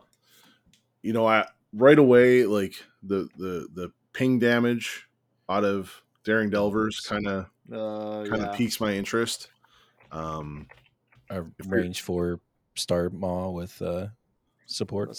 Fearsome Fortress. Oh, that's Fearsome Fortress. That's right. Sorry. Fearsome Fortress also could be a pick, but I think like Fearsome Fortress is just a good, a good starting place for anything. Yeah. So yeah, that's where I'm gonna go. I do think that the new deck, the Frost Curse, whatever, what is this one called? Frosty Frost Bang. May Force fit of it. Frost is the name. Force of Frost. There you go.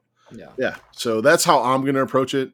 And I know that doesn't help anyone listening to this that wants to jump right into Nemesis, but I also think it's like this is just so new and unique that I want to play a couple games and then pare it down from there. I like it. Cool. So, that wraps up the warbands from Deathgorge. We will take a break. New player rating. Oh, new player rating. Oh my gosh. I'm just so excited to get through it all. I think they're silver. Yeah. Just from a learning curve perspective. It's three I don't think they're bronze. Yeah, it's a 3-fighter warband, and that helps the learning curve. Because there's always the draw card. I would just argue that you love all of their power cards anyway. Their on-card abilities, to me, push them into silver just because they're all so good at their thing, right? Yeah. Like, as long as you place them semi-intelligently, you're going to have success with them, I think. Yeah. Because as we saw from the objectives, like, they're going to score. Those are going to score. Yeah, where it seems like they're gonna fizzle out is the back end. They don't have really good, reliable 2 glory scores in their Rivals deck. But if you can get those kind of easy surges to start off and get the fuel cooking and get the temptations, get the false gifts out there, they'll work. And they're resilient. At least the big guy's resilient enough to make a couple mistakes. But if you lose a fighter for a new player, it's going to be a little bit difficult to come back with just the assassin and the sorceress. Fair enough. All right, with that concludes this review of the Thrice Full Discord, and we'll be back to go over the Rivals decks.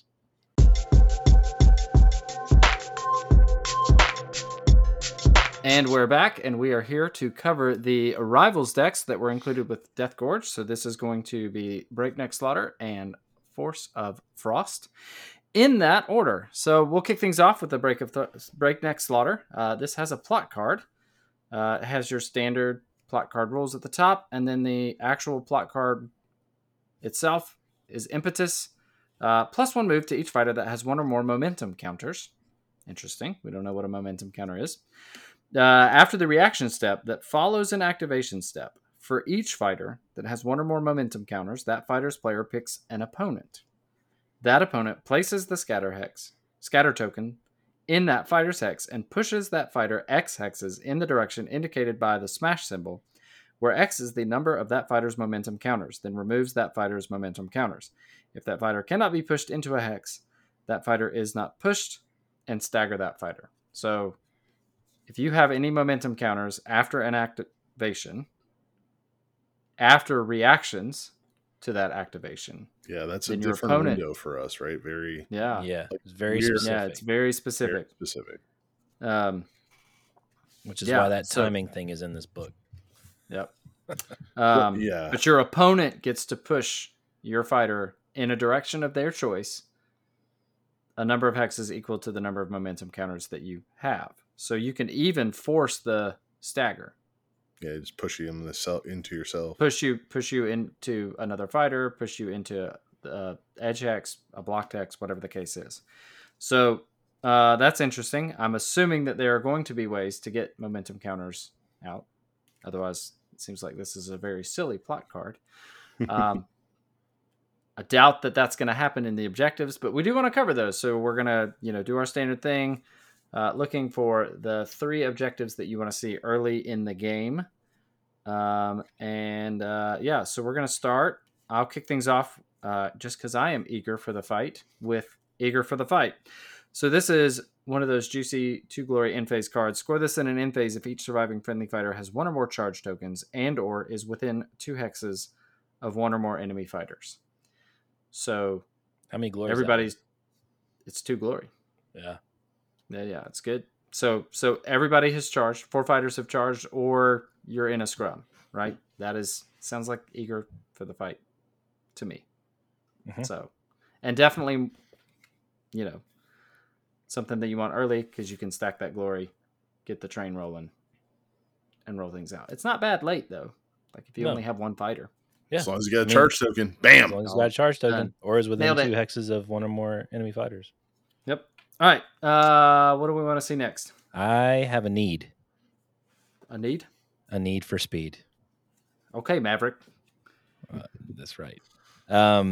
Score this in an end phase if each surviving friendly fighter has 1 or more move and or charge tokens. Well, that sounds familiar. That's weird. Yeah, sure does.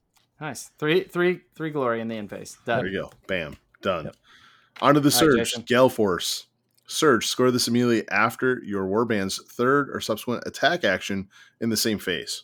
Wait a minute. So I'm Did you charging. say successful? No, just make an attack action. The 3rd one. Nice. Bam.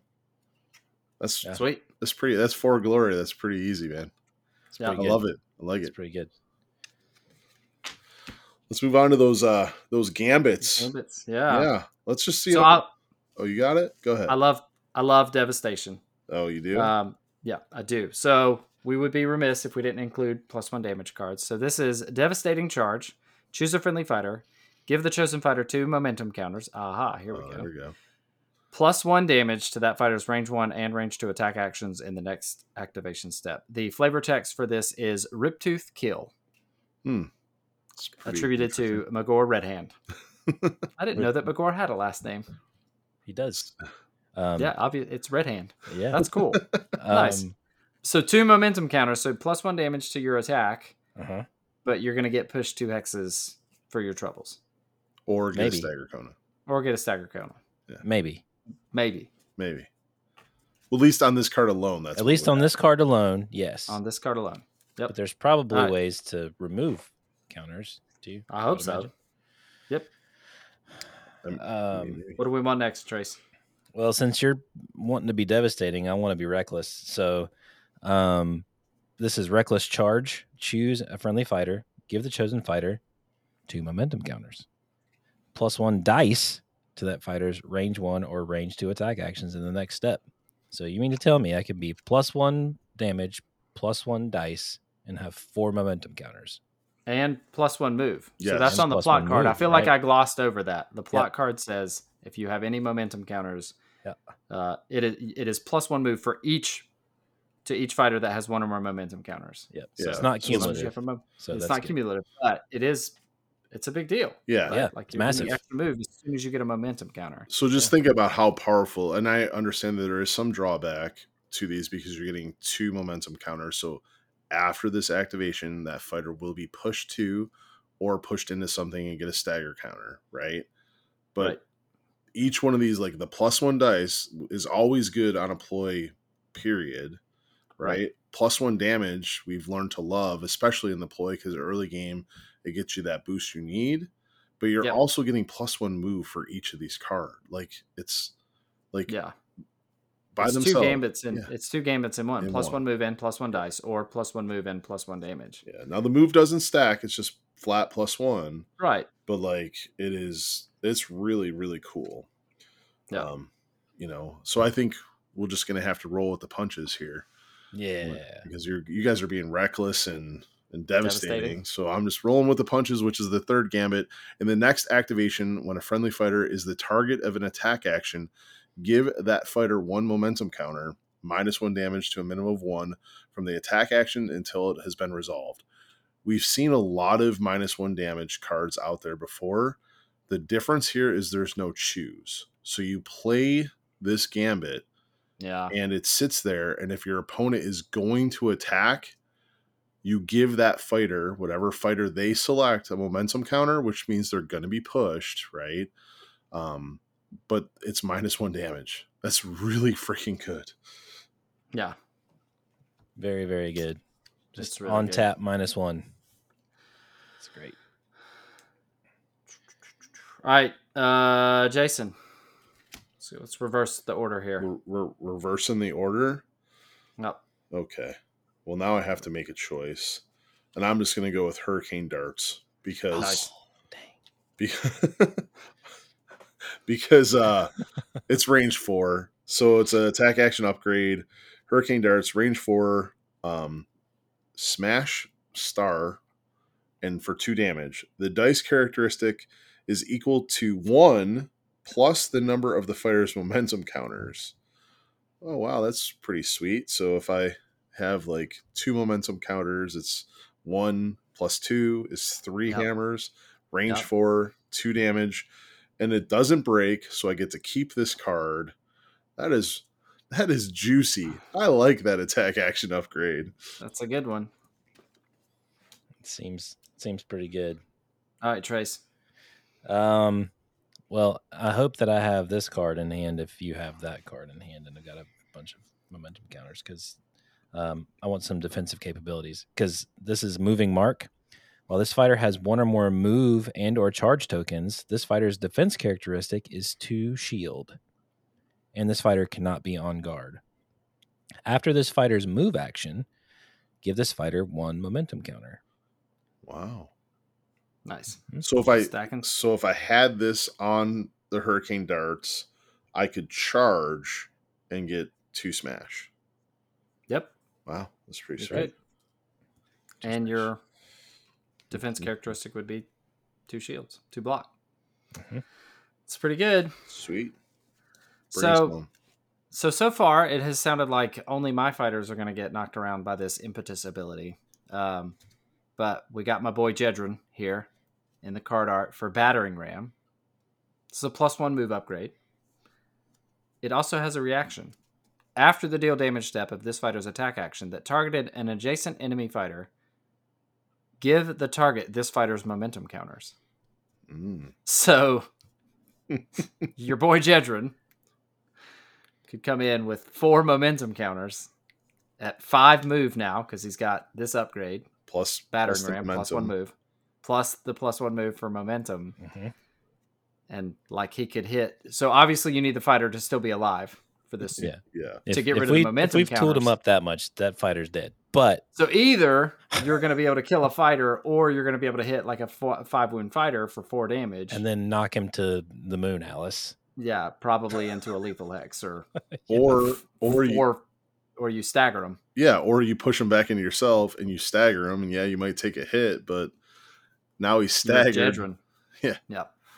It's really cool. I like that. Yeah. And I think it is worth noting here, because again, it is a different operating procedure than we're used to. This is a reaction. So most things in this game happen in Windows. It's an activation or it happens in a reaction. Remember that the plot card impetus goes after the reaction step of the activation.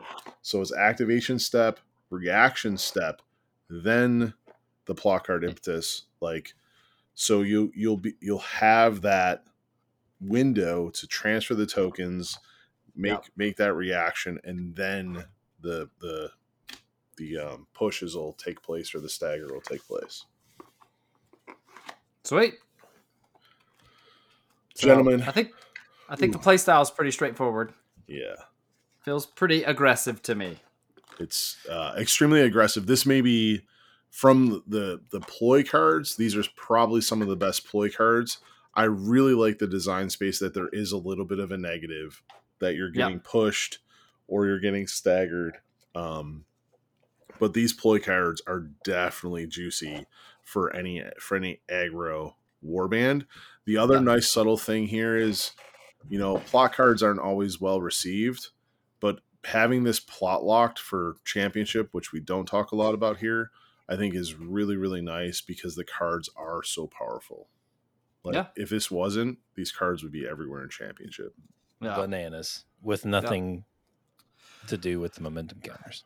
Yeah. So, warband recommendations. Oh, there's so many I have for this. Yeah, there's a lot. This is gonna be a fun deck. This will be fun to bust out some old warbands just to try and see what happens. Like, I mean, like Garrick Reavers of the world. Garrick's Reavers, Magor's Fiends. Yeah. Magor's Fiends fit really well with this. Iron Skull's Boys. Iron Skull Boys. This may have enough oomph to get them played again. Yes. I think Kagras has some play. I like Kagra. With these. Mm-hmm. Yep. That's a good, like 4 fighters, I think is probably where you want to cap, or Reavers where fighters are going to die, right? Like, because Kagra is pretty slow, at least to start with, and this gets around that. Oh, but they do go to move 4 when they inspire. They do, yeah. They'd be real quick. Oh, they'd be sneaky quick. Yep. So you can get some heavily armored Chaos Warriors up the board pretty quick. Yeah. Don't forget about the good old reliable Crimson Court. Yep. Always stand by. And Crushes. I think that this deck Crushes plays really well with this deck. Overcomes it's gonna be cool. Bit of Crushes. Crushes may be back. Yeah. You're gonna lose out, I think, on some of their hold stuff. All right, the hold 1 in enemy territory, hold 2, like the oh no, because you meet the conditions to score the surges before the impetus ability fires. Yep, after an activation step.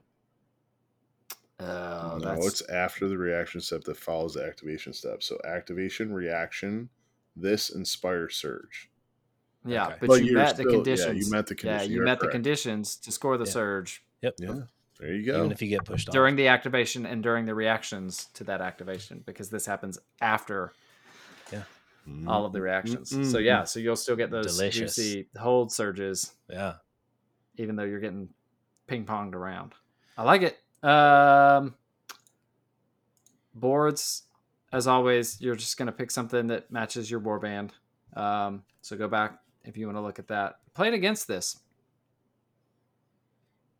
What do we think, guys? I mean, that's more warband reliant, but I think just be prepared for chaos.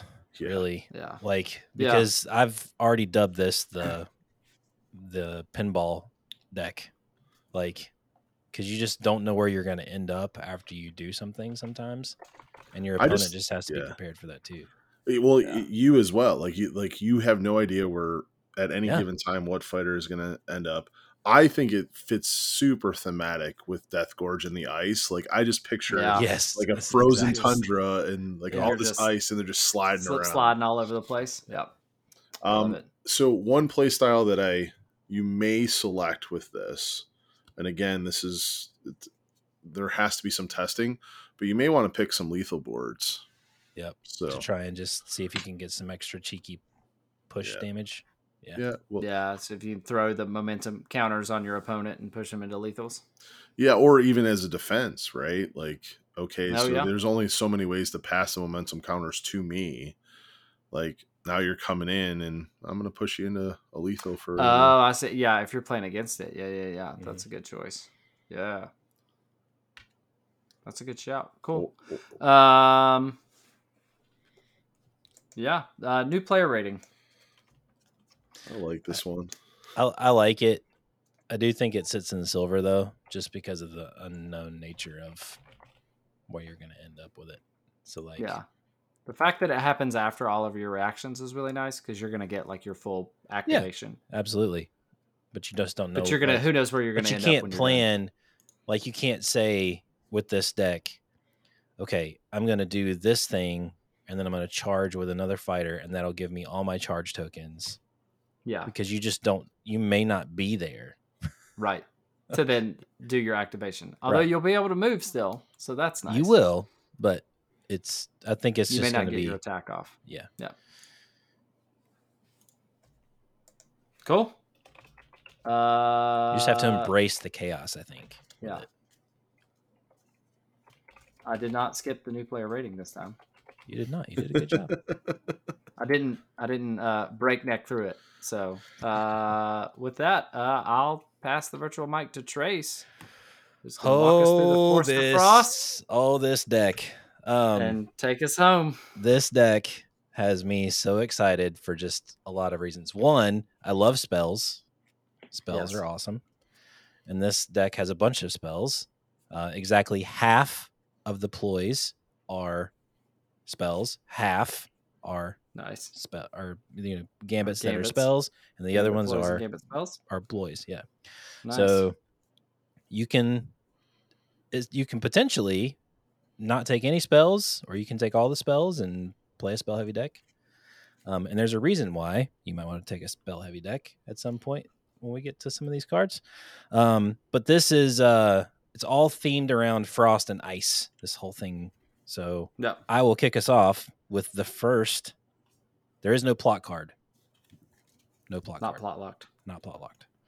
The first objective is Cold-Blooded Surge. Score this immediately after your warband takes an enemy fighter out of action and enemy fighter in enemy territory out of action. So kill an enemy fighter in enemy territory.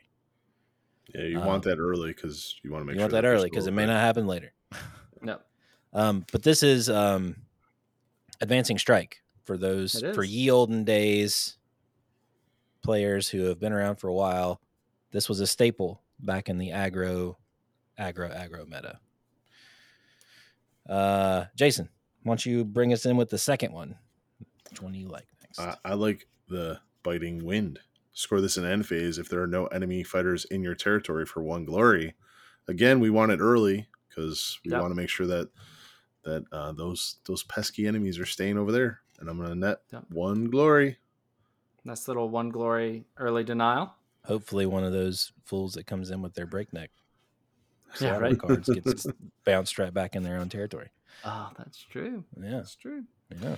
All right. And so the last objective that we think you want to see early is Glacial Cool. This is score this immediately after an opponent's power step if a friendly leader holds an objective within 1 hex of no one's territory. So kind of leaning into that, the hold within 1, right? It seems that the designers are pushing the game in that direction, trying to keep the action alive in the game.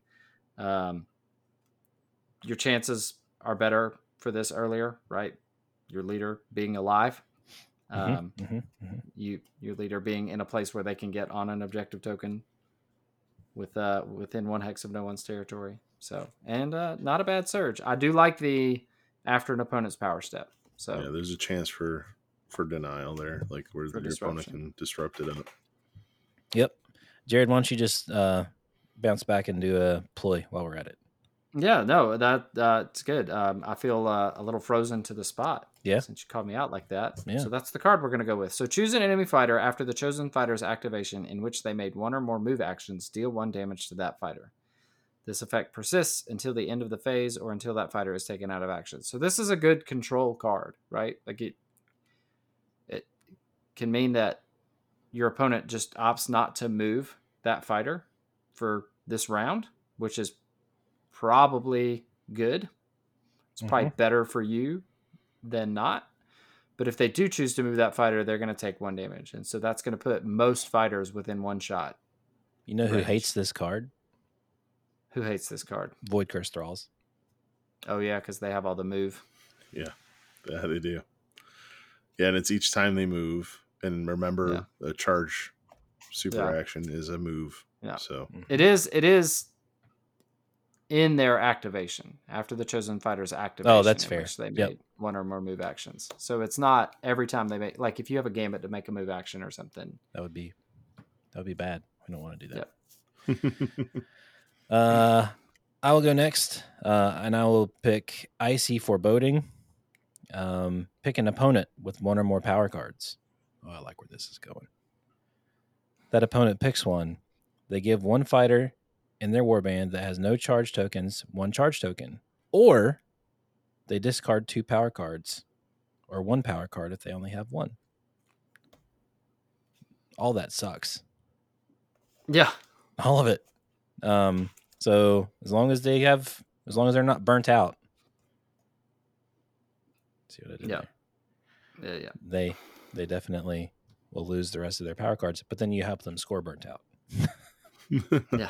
That's true. I like the whole it's charge that's token choice. and attack this the hand. reeks of blue magic deck. That's what this is. Yeah. All right, I got the last one. Are you guys ready Yeah, you for a do. time trap? I'm ready What? for a time trap. Yeah. Here it It's comes. It's not called the called time that anymore, is it? freeze. It's not. But it's like we're in a time trap because we've seen this before. That's We sure almost, have. but it's like better than time It trap. is way I think it's better. it's really worded well now. So time freeze is the gambit. Play this only in your power step. So for clarification, that is after your activation is your power step. So you'd have to play it then. Choose 2 friendly fighters. Give each chosen fighter 1 ice counter, which I don't know if we've called out ice counters here. We do in any of the upgrades. We don't. There is some other, but there are benefits to having ice counters within this deck. So you get one of those and 1 guard token. So 2 fighters get a guard token if I play this card. In your next activation step, you must take the pass action. If your following activation step in your following activation step in the same phase, so it will not carry over round to round, it just is in the same phase, you can take 2 activations. In each of those activations, you must activate a different chosen fighter or pass. So you only can select the 2 fighters that you chose with this gambit. Yep. And you get 2 activations back to back. This is I think it's super cool. It is pretty balanced because your opponent is also going to get 2 activations in a row because you're taking a pass action.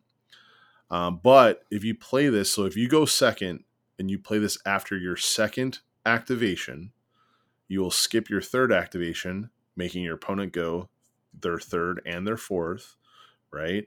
And then you will get to do your 4th activation with 2 activations, taking your 3rd and 4th to close out the round. That's so good. So they've already moved. They're already in position. There's no rebuttal. Yeah. Go. It is very cool. Now, if one of your fighters is taken out in their activations, you don't get to select another fighter. You lose that activation. So there's a cost. And I just love this card is so cool. Yeah. And I think if you think about it this way, right? Yeah, you have to take the pass action, but since you give 2 fighters a guard token, you've really just taken a guard action with 2 separate fighters. Yes. If you look at it from that perspective, and you've gotten to take that action before your opponent's activation. right? Yeah.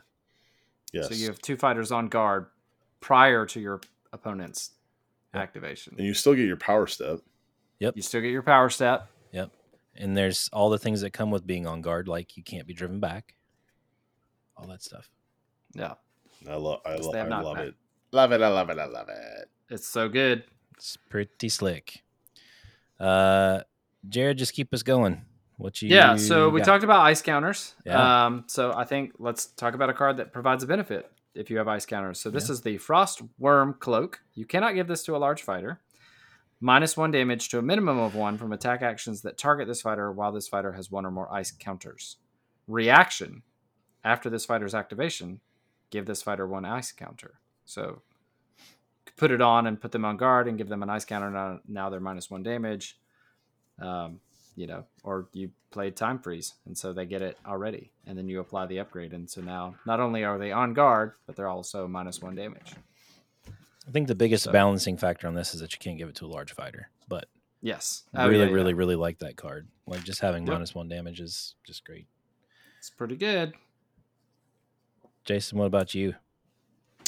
Oh, let me see. I think I'm going to stay with the darts here. So Blizzard Darts, which is an attack action upgrade, Range 3, 3 Fury for 1 damage. Reaction after this attack action, give this fighter 1 ice counter. Oh, I'm starting to see a theme. Yep. Nice. It's getting It's chilly. dark darts, but giving ice counters. Giving ice counters. All right. And I will bring us home, and I will cast an icy glare upon both of you. Reaction. After an enemy fighter's move action that ends within 2 hexes of this fighter, if that fighter's player has one or more cards in their one or more power cards in their hand than you, that player discards 1 power card. Rough. Oof. You end within 2 hexes. Let's see. I have 1 power card left. You have 2. Well, you got to get rid of one of those. Yeah. That's pretty good. That stinks. So I guess that wraps up, huh? That's it. That's all we got to talk about. Absolutely not. Absolutely. This is the best upgrade to ever be added to Underworlds. I'm just saying, hands down, 100%. No contest. No contest. My favorite item ever is the Everwinter staff, aka the wizard hat. For our Warhammer Fantasy players. This is an attack action upgrade. It is range 2. It is 2 smash, and it is 2 damage. Who cares? I don't care. You cannot give this to a corn fighter. Why can't you give this to a corn fighter? This fighter is a wizard with a wizard level of 2. Unless it would be higher. So you mean to tell me I can stick this on Malog the Mighty and he becomes a level 2 smartest troll ever spellcaster? Yep. Is that good? Absolutely not. But I can do it, and that makes me happy. Yes. Yeah. This is the perfect deck for this to go into. Yeah. It really gets around some of the things that we've seen with Rivals decks that are spell focused. For warbands that don't have a spellcaster, now you could have a way to kind of access the rest of the deck. But more importantly, the most efficient spellcasting warbands are the ones that have multiple wizards. And now you have a way to have multiple wizards in your warband, even if you come stock with one. So Yep. Well, and I've kind of lovingly started calling warbands that have multiple wizards in them already. So like your Crimson Court, Stormsire, Domatan, the Electric Boogaloo, the zombies. There's 2 wizards in there. I've lovingly started calling this deck the Tri-Wizard Tournament deck because you can have 3 wizards in any warband that has 2 already, which is really cool. Yeah. Like you could put this on Lassavir. Put it on Lassavir. And now you have 3 wizards in the Thricefold Discord. You can give it to Sephinir because Sephinir is not a beast, and he can hold a staff. So now you have a squizzard, if you will, a squizzard who has a range 2 smash, 2 damage attack, but he can also help cast spells it, and he can ink away. Yeah, there's all kinds of cool little shenanigans you can do with this card. So, jokingly, I say it's the greatest card in the game, but this is just little things like this add so much utility to warbands who have, smaller level wizards or 2 wizards in the warband that want additional spell casting. And it's awesome. I'm very excited about that card. I'm very excited about that deck in general. I really like it for 2 plus wizard warbands. Yes, exactly. I was thinking Godsworn Hunt. So how's that? How's casting with the hunt gone for you in the past there, Jason? It's great. It was fantastic. It'll be great because Shondo Hondo will be a level 2 wizard. And it gets inspired from it. Yeah. Oh, that's true. It's an upgrade. It is. This is unbreakable, unbeatable. Yeah.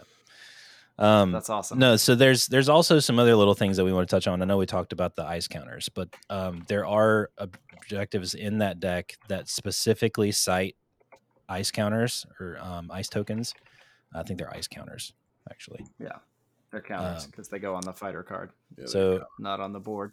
So ice counters. There's one in there that if you have a fighter that has 3 ice counters on it, it's a 3 glory score. So it's a good call on there. There's also some callbacks from. it's 2 glory. Is it 2 glory? Yeah, I'm sorry. but still, it's 3 counters Yeah. for 2 glory. It's pretty good with the fact that you're getting a lot of ice counters from your upgrades. So Yep. And then there's a couple ploys in there that give you some ice counters too. And then there's also 2 other like just little notable mentions of additional resilience and casting reliability in the deck too. So like there's other ways to make wizards that exist level 2 wizards in here. If they're already a wizard, they become wizard level 2, which is huge. So the Stormsires and the Domitans of the world who have potentially 3-2 level 2 fighters. I'm really excited about this deck. So playstyle is so just to elaborate on a couple more things, just to call them out real quick. So you have a key if you have ice counters at the end of the 3rd action phase. If you have 1 or more, that's an additional glory. You have the Frozen Heart, which we talked about in the pre-show, which if you have ice counters, you can get +1 wound, which is always big in Nemesis or Rivals. You can get add stagger to your attack action with no range limitations. And if you have 3, you get Grievous 1.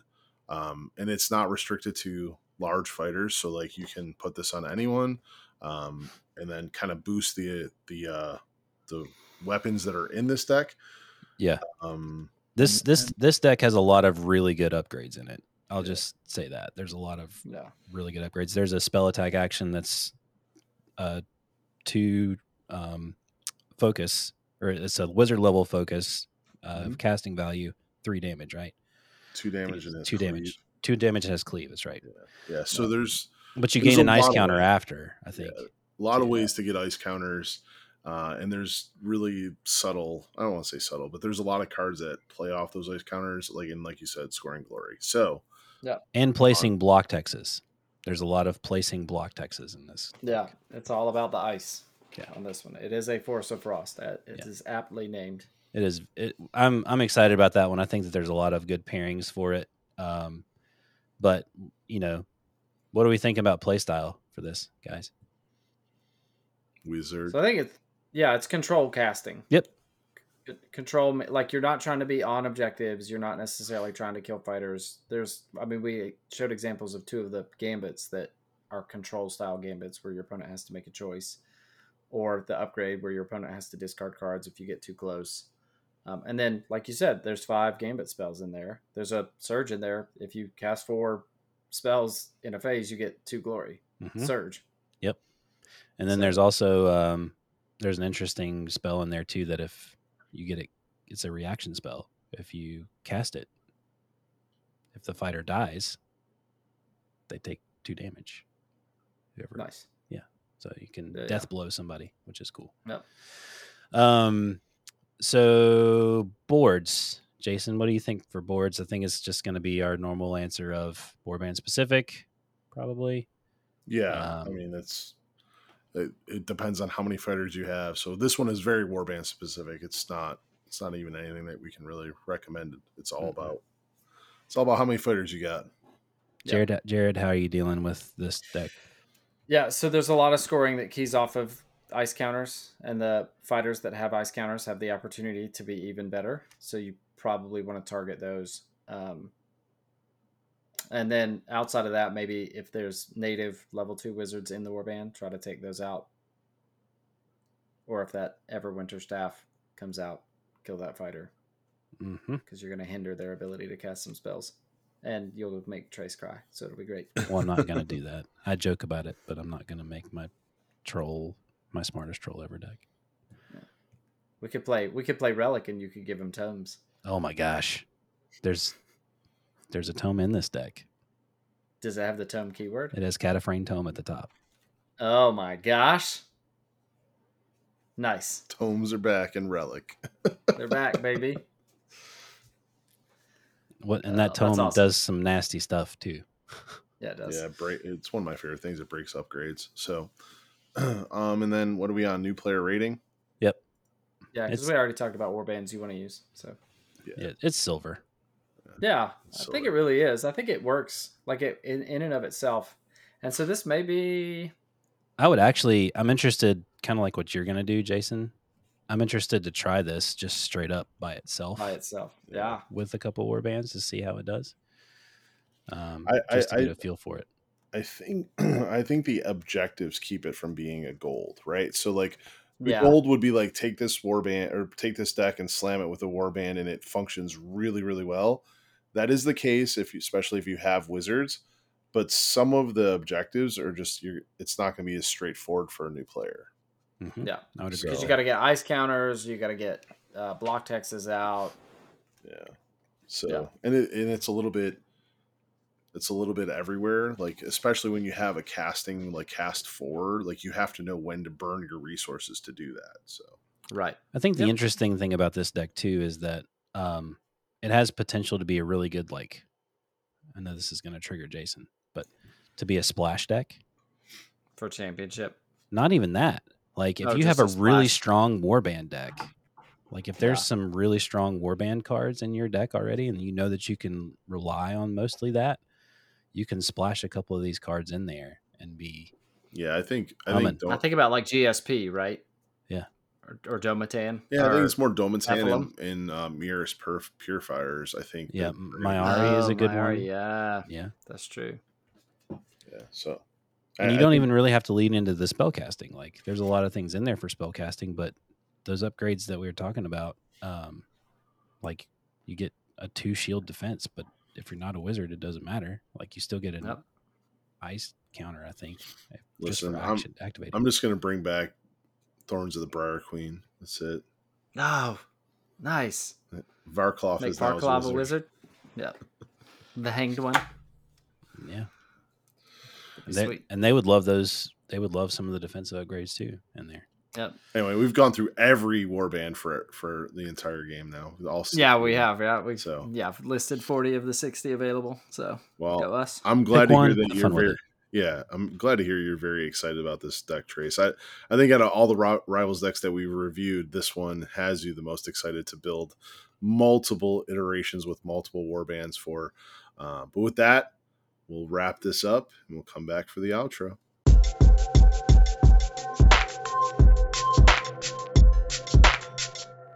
And we're back, and that will wrap up the actual 54th episode of the Battle Mallet podcast. Again, we just want to say thank you to Games Workshop for sending us out a copy of Deathgorge early to review. So we appreciate that. You can find us on socials if you want to see pictures of what we're up to, kind of follow along with our journey. We are Battle Mallet Podcast on Facebook. We are Battle Mallet 1 on Twitter/X, and we are Battle Mallet PCast on Instagram. Gosh, we got to get that fixed. I don't think it's ever going to happen. It's not. We also, I did an unboxing, so you'll be able to find that in our blog, and we're not sure where it's going to be hosted yet, but you'll find the link in the blog. The link will be in the show notes, and then you can check the blog for this episode that accompanies it as well to see all of the cards that are available, including the ones that we reviewed. And so just keep an ear out for further episodes. And as soon as we have access to the deck builders, to Underworlds DB, once it's updated, we'll put links to decks built with these warbands and these Rivals decks into our Nemesis deck library. And as always, if you have a deck that you would like to share with the community, please reach out. You can find us on our Discord. The link to our Discord is in the show notes, or find us on any of the socials that I mentioned. So for the Battle Mallet podcast, we are a thrice-fold accord. Oh my goodness. I thought he was going to go with that, with your wizard deck thing with the 3 wizards, but the Tri-Wizard tab. Yeah, the Tri-Wizard tournament. Triwizard Tournament. Yeah. That's good. I'll take a thrice fold. Accord. Not a lot of Discord in this podcast, thankfully. So this is Jared signing out. This is Trace, and I'm just chilling. Oh, I thought he was going to go with I Gotta Go Pack again. And I'm Jason Table New Murray. Get the hell out of here. Peace. Go Bills.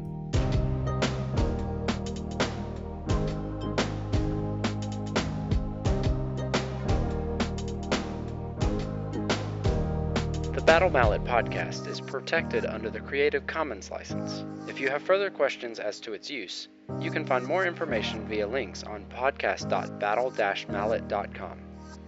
Music by Anno Domini Beats.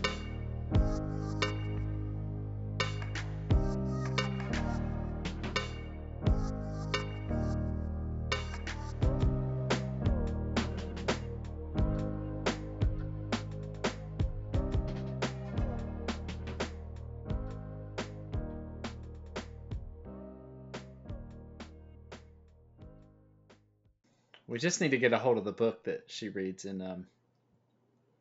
Yeah. Oh, there's a whole wiki on it. Oh, there is, yeah. Sure. Known jokes in the book.